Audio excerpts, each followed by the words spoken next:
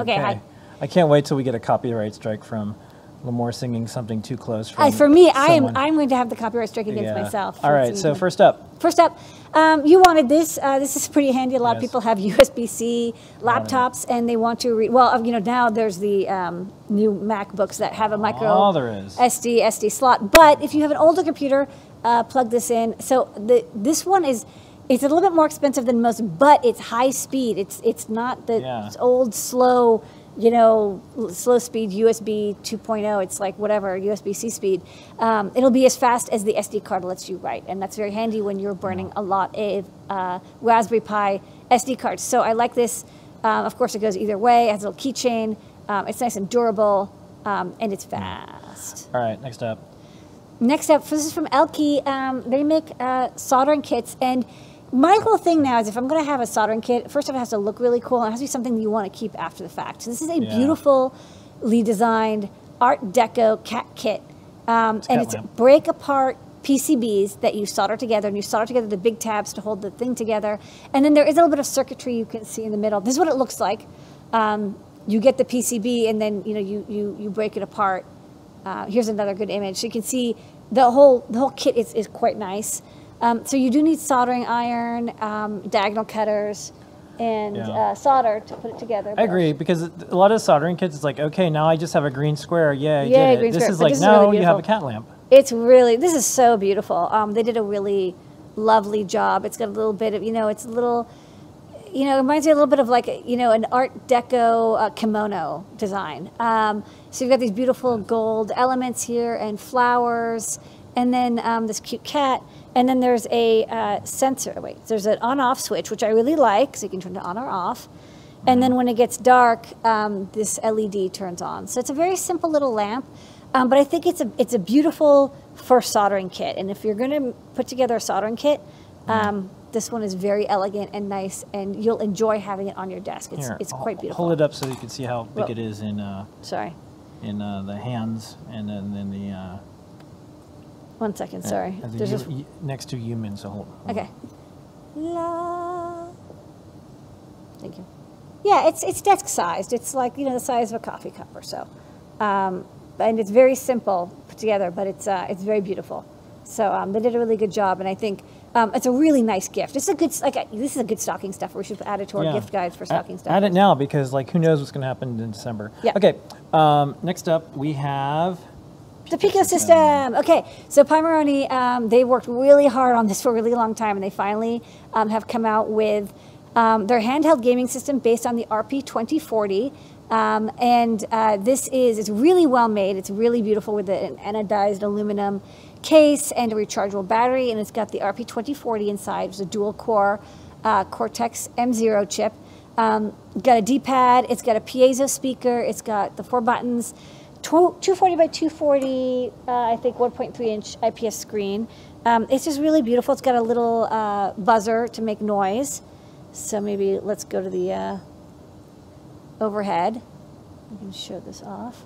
So the idea behind this is that you'll actually program it in MicroPython. There is a CircuitPython build, although the tutorials and the graphical system designed for it is in MicroPython.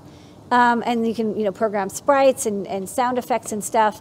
It's definitely got it's 240 by 240, so it's a square display. It's got a real Pico 8 feel to it. I actually started writing a long time ago a Pico 8 parser for Arduino, so it would be interesting if I wanted to pick that up and finish porting it.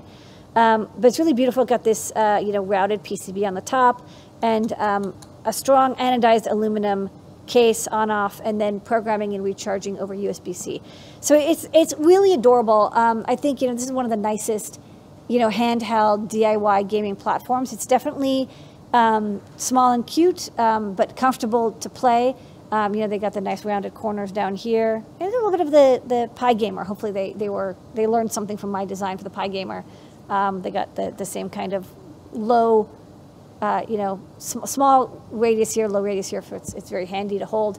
And they figured out how to do the D-pad and buttons, which is something that it's quite challenging.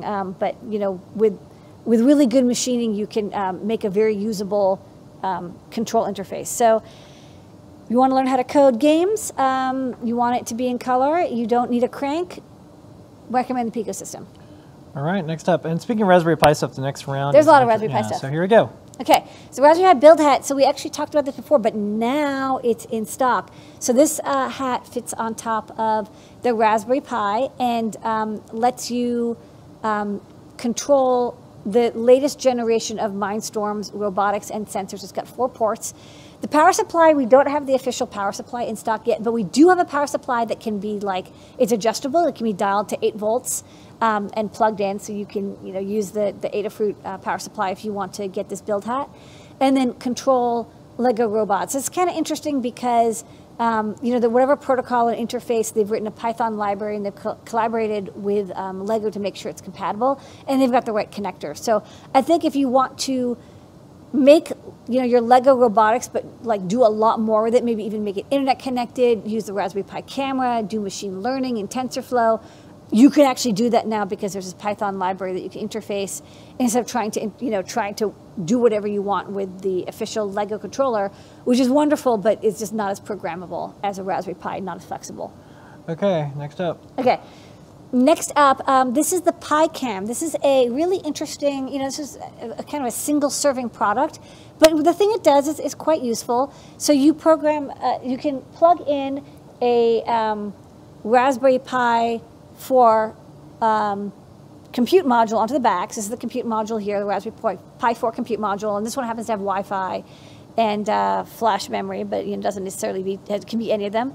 And then you bolt this on, and then you can connect a camera on, and that's kind of all it does. You get the power and USB debug ports, so you can load, the MMC flash, but it's really just meant to hold a camera, and you can make little camera projects that are the power of Raspberry Pi 4. So again, good for machine learning or TensorFlow or detection stuff where you want to have IoT projects that use camera, maybe make a webcam or detect something and then maybe read some sensor data, who knows. That is a good use for this project because there is the I/O control board for the compute module, but it's just massive. Maybe you don't need that. Maybe you need something a little bit smaller. So this is nice and compact. I have kind of a large cable here, but of course you can have a much smaller FPC cable if you want this to be a compact package. It doesn't come with the camera and the compute module. You have to add that. So this is just the adapter board.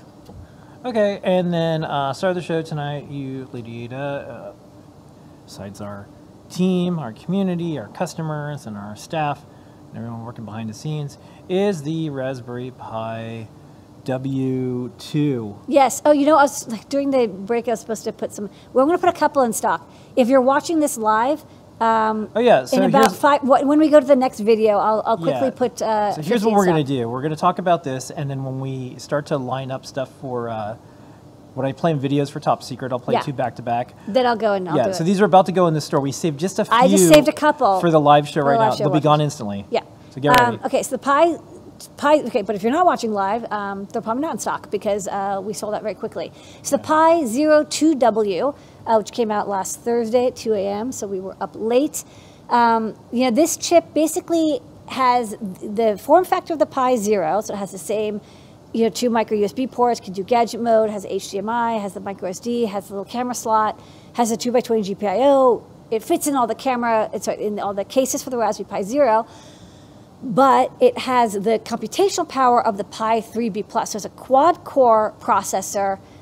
It's got, I think, 512 megabytes of RAM, and of course, the memory is whatever micro SD card slot, whatever you can fit inside, and it's got Wi-Fi and Bluetooth, and it's under a tin, so it can be more easily integrated into products that need shielded, Wi-Fi for FCC or CE compliance. But basically, it's like you want a Raspberry Pi that's it's like 5-6 times faster than the Pi Zero W, and it's about the same price. This is a great upgrade, and I'll say, if you're watching this in around 2021. There aren't going to be Pi Zeros for quite a bit. There's a silicon shortage, and I think they're focusing a lot on trying to get the Pi 4s out. But if you do want a Pi Zero, this version of the Pi Zero is probably going to be the one that's going to be replacing the old 01W and the 01, which, most people do want Wi-Fi. They do want more computational power. So, $15 is a really great deal. It's basically a Pi 2, or Pi 3 B+, but really small. Yeah. And of course, it works with all of our CircuitPython libraries, and it's great for, you can do some not like super TensorFlow, but you can do some basic machine learning on it as well. All right, that's new products. Yay! Okay.